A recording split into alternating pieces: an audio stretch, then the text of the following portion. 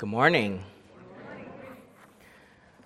So, as he mentioned, I'm Mike Brito, and I'm happy and so excited to be here to worship with you all while Adam is coming back from Finland. He texted me this morning just before he was about to get on the plane, and he's headed back. So, I'm excited to be here. I'm here with my beautiful wife, Jacqueline, and our two beautiful girls, Caitlin and Abigail, and we're just excited to worship with you here this morning.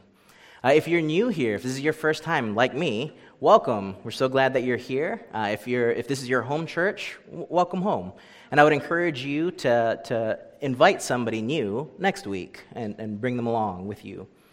If you've got your bulletin with you,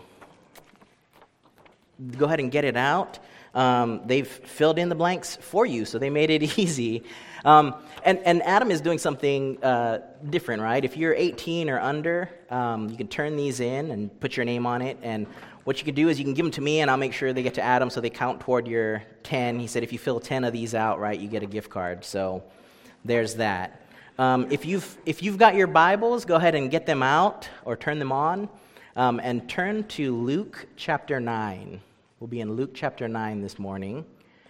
And the astute of you will recognize that Luke is not one of the three shortest books of the Bible. We're actually taking a break from the small book Mighty Message series, and we'll pick that up again next week. He told me to preach on anything that I wanted, just stay away from those 5 books. So I said, okay, I'll do that. But today we'll be in Luke chapter 9. Now, I met a lot of you here this morning, met some of you, some brand new people. And whenever you meet someone, what's one of the first things that you ask them? You ask them for their name. What's the next thing you ask them? A lot of the time. You say, what do you do, right? And what do you do? And what you're asking is, where do you work? What do you do for a living? You know, how high on the corporate ladder have you climbed? Right? We're trying to understand how to relate to the other person. We're trying to figure out some common ground, right? We're trying to understand the other person better. And maybe you're the manager of a retail store. Maybe you're a stay-at-home parent. Maybe you're the CEO of some large corporation. Or maybe you're a retired journeyman carpenter, right? Whatever it is, we often tend to find our identity in the work that we do, right? We associate the things that we do with who we are. And sometimes that's why we tend to make what we do sound a little bit better, right? I'm not a janitor, I'm a sanitation engineer, right? But regardless of what you call it, and regardless of what you do for work, at the end of the day, at the end of your life, what will you have to show for the work that you've done? What will be the end result? Maybe a comfortable retirement. Or maybe you're leaving an inheritance that you can pass on to your children or to your grandchildren. Now, both of these things are great, and Proverbs 13 says that a good man leaves an inheritance for his children's children. But what if the work that you did could have an impact more than just on your family, but could have an eternal impact? Today I want to talk about working for God. And to do that, we'll be looking at a familiar miracle. We'll be looking at the feeding of the 5,000. And it's the only miracle, other than the resurrection, that appears in all 4 Gospels. But today, like we talked about, we'll be focusing on the account in Luke. So again, if you've got your Bibles, open them up, turn them on, turn to Luke chapter 9. And I'm going to start in verse 10. All right, I'm reading from the ESV.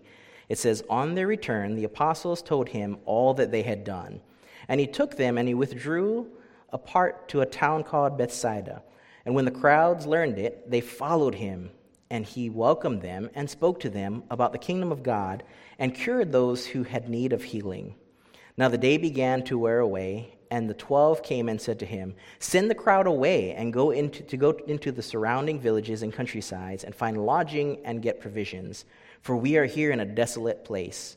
But he said to them, you give them something to eat. They said, we have no more than 5 loaves and 2 fish, unless we are to go and buy food for all of these people. For there are about 5,000 men. And he said this to his disciples, have them sit down in groups of about 50 each. And they did so, and had them all sit down. After taking the 5 loaves and 2 fish, he looked up to heaven and said a blessing over them. Then he broke the loaves and gave them to his disciples to set before the crowd.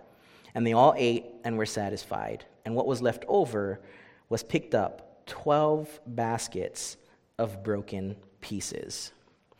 Let's pray. But as we pray, I want you to pray 3 things with me today. There's 3 elements. Pray that God would speak to you from his word today. Let's pray. Dear Heavenly Father, God, we just thank you for your word and for this time that we can come together to study your word. God, I pray that I would be minimized and that you would be maximized, God, that you would be magnified. Lord, I pray that your name would be lifted high and that you would, for each person here, God, and those watching online, that you would speak to us today from your word. God, I pray that you would do this in your Son's mighty name, Jesus Christ. Amen. Now, I want you to look at 3 things that this miracle teaches us about what it's like to work for God. The first point, and the first kind of fill-in that was already filled in, is that God wants to include us in his work. God wants to include us in his work. Take a look at the verse 10. It says, on their return, the apostles told him all that they had done. But what did they do?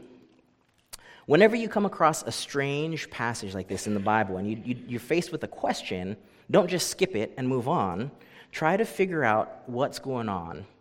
If we back up to the start of chapter 9, we can learn a little bit about what the disciples were doing.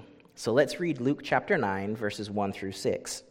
It says, and he called the 12 together and gave them power and authority over demons and to cure diseases. And he sent them out to proclaim the kingdom of God and to heal.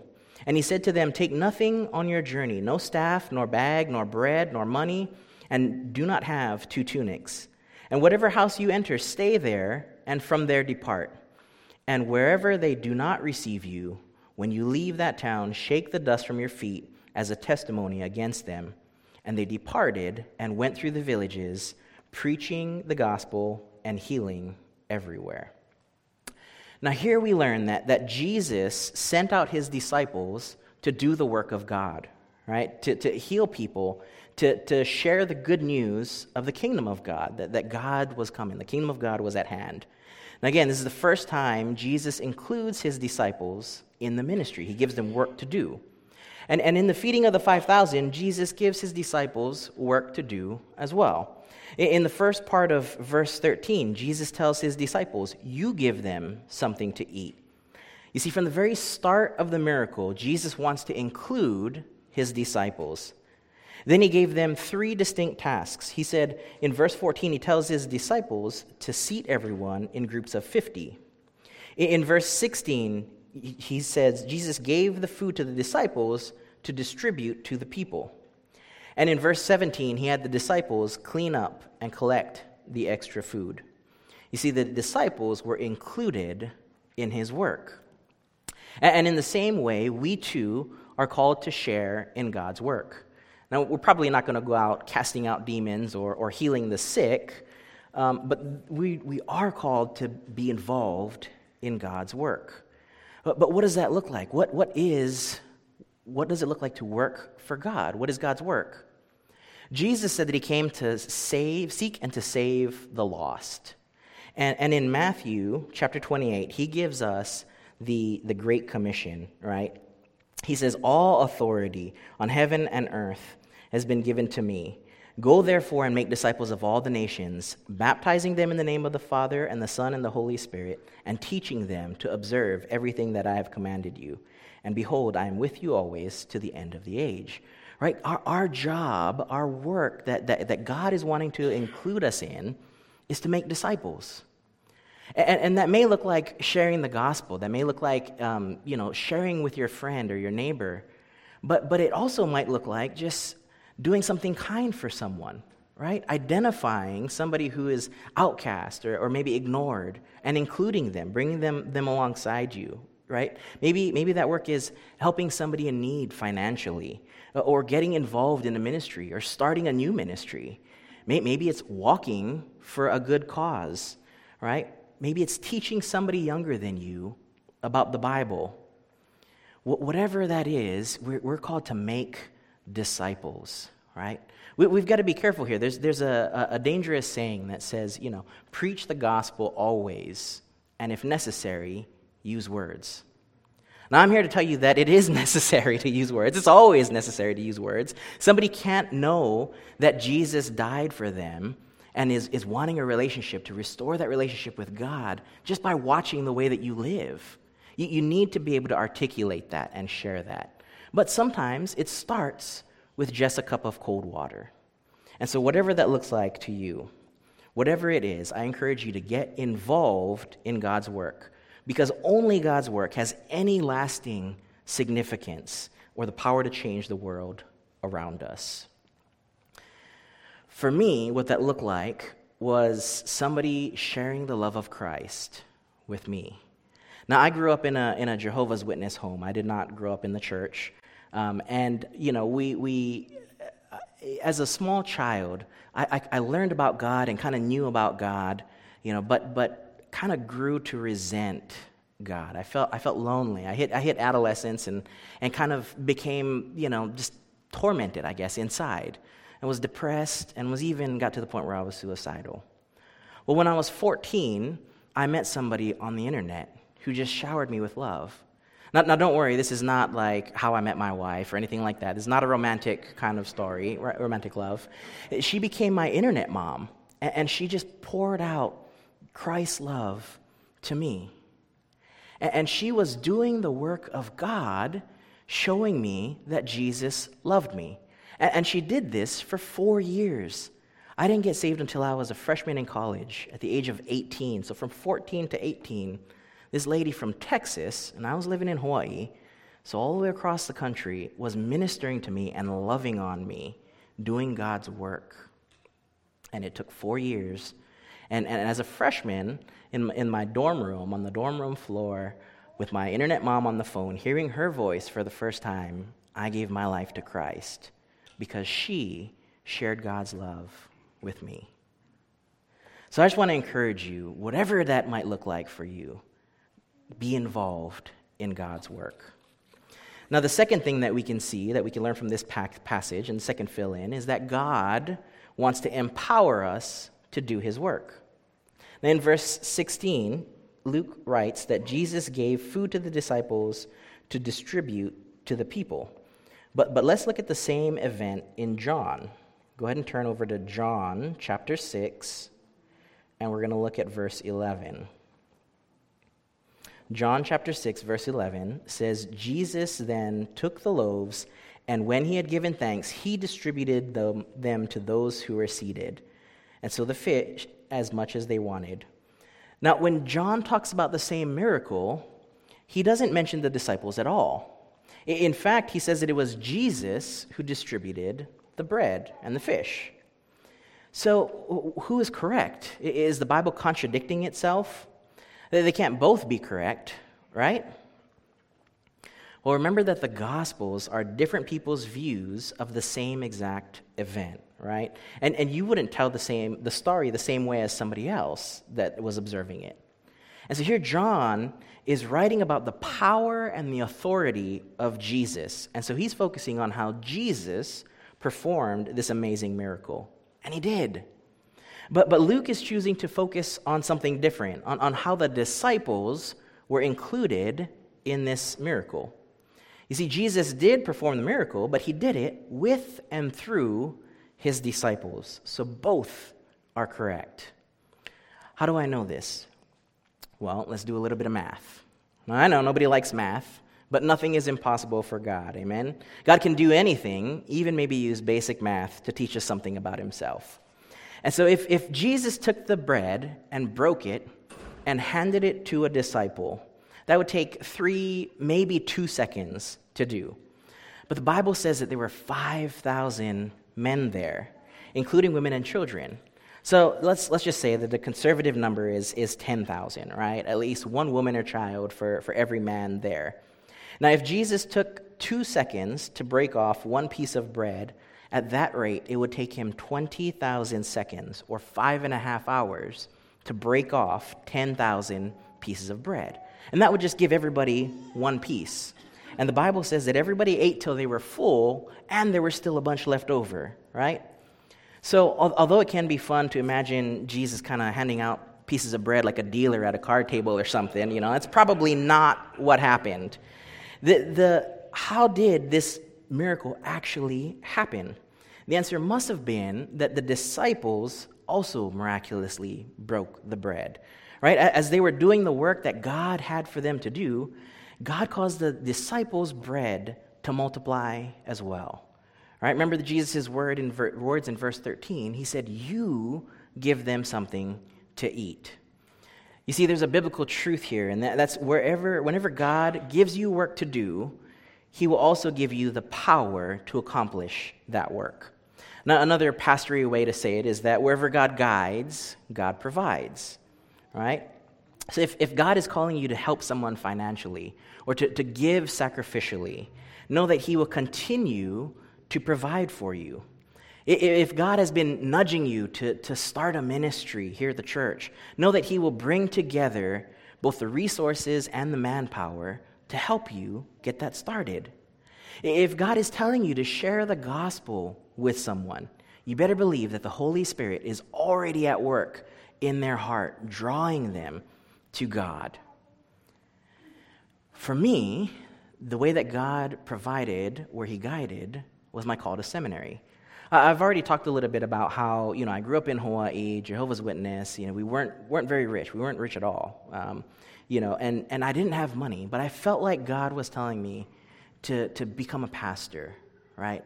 And I wanted to follow that step. And I went to my pastor and I said, "I feel like God is calling me to be a pastor. What do I do?" He said, "Go to seminary." Now, there are no seminaries in Hawaii, and I had never lived outside of the islands. I mean, I went to college on Oahu, but I've never lived outside of Hawaii. And the closest seminary was Golden Gate Baptist Theological Seminary in Northern California. And I've never lived outside of Hawaii. B, I had no idea what anything was like in California. And C, I had no money to go there. I had no money to go, no money to pay for tuition, nothing. And for 6 months, I wrestled with God. I said, "No, this is not for me. No, you don't want to do this. No, you don't want me. I don't want to do this. No." And I finally gave up, right? I finally gave in and said, "Okay, whatever you want, God, I'll go, but you need to provide the way. I have no money." So I took the step of faith, and I put in my application, and the guy who wrote me back was Shane Tanigawa. He was the director of the BCM when I went to college, and he had connected me there. And he was now the director of student services at the seminary, and he was reaching out, and he said, "Hey, it's good to see you, we've already got a bunch of people from Hawaii here," and I had no idea.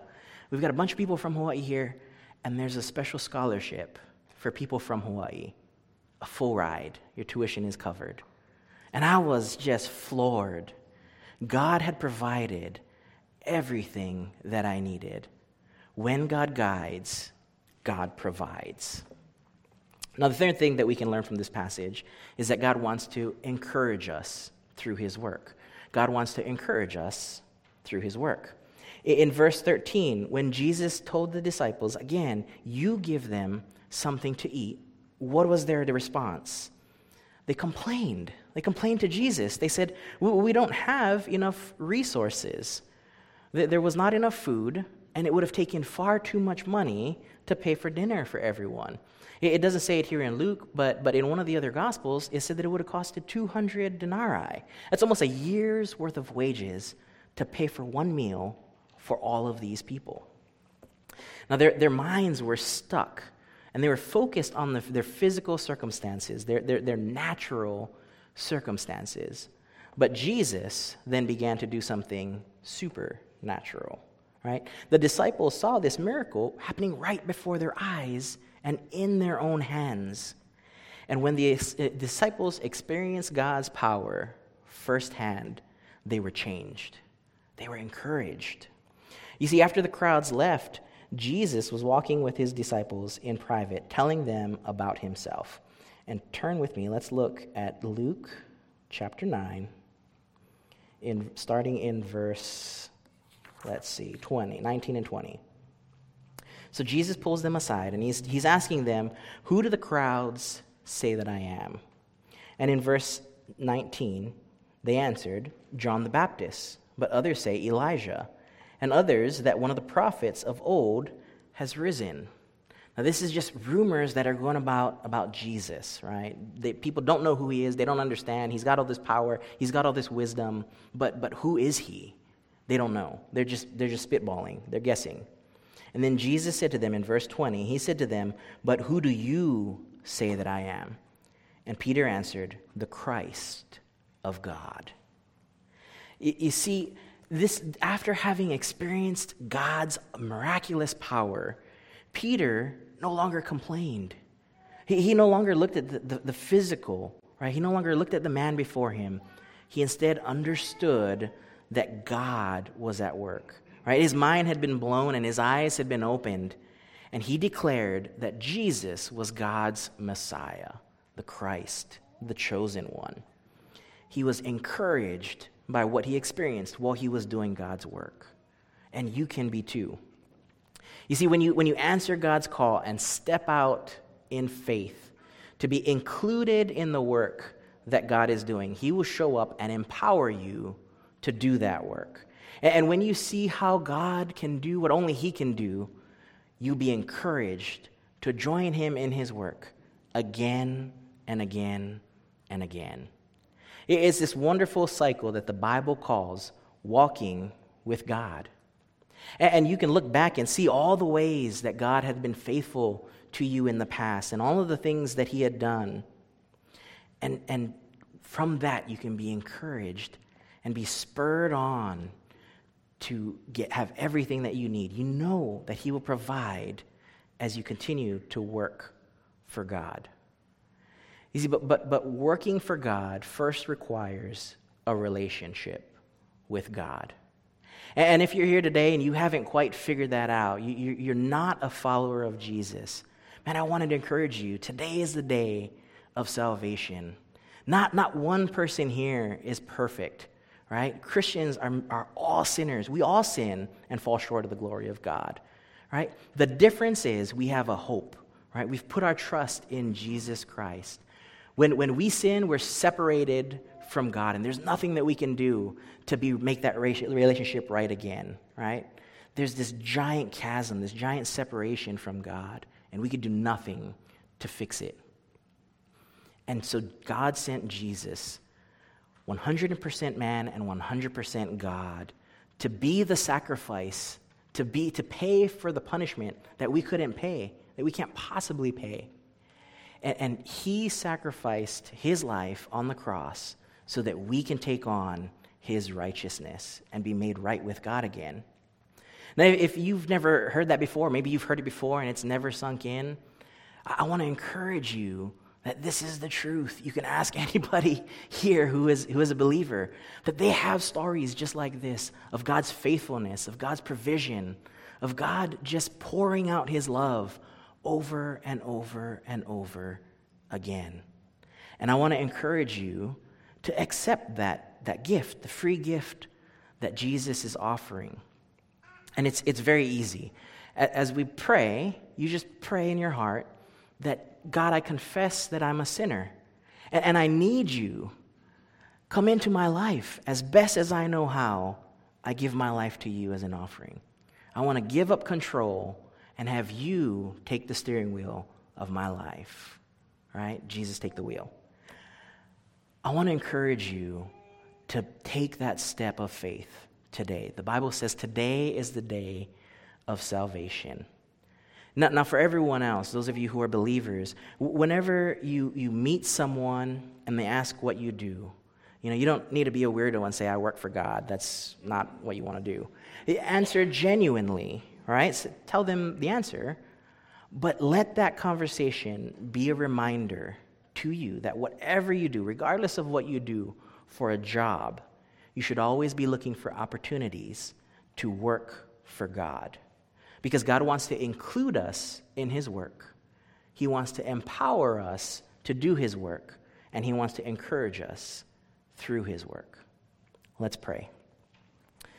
Dear Heavenly Father, God, we just once again thank you for your word, Lord. We thank you for the amazing gift of grace that we can have in Jesus Christ.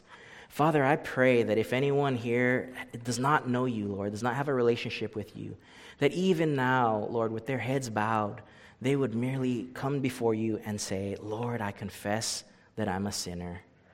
God, I need you. I am in need of a Savior.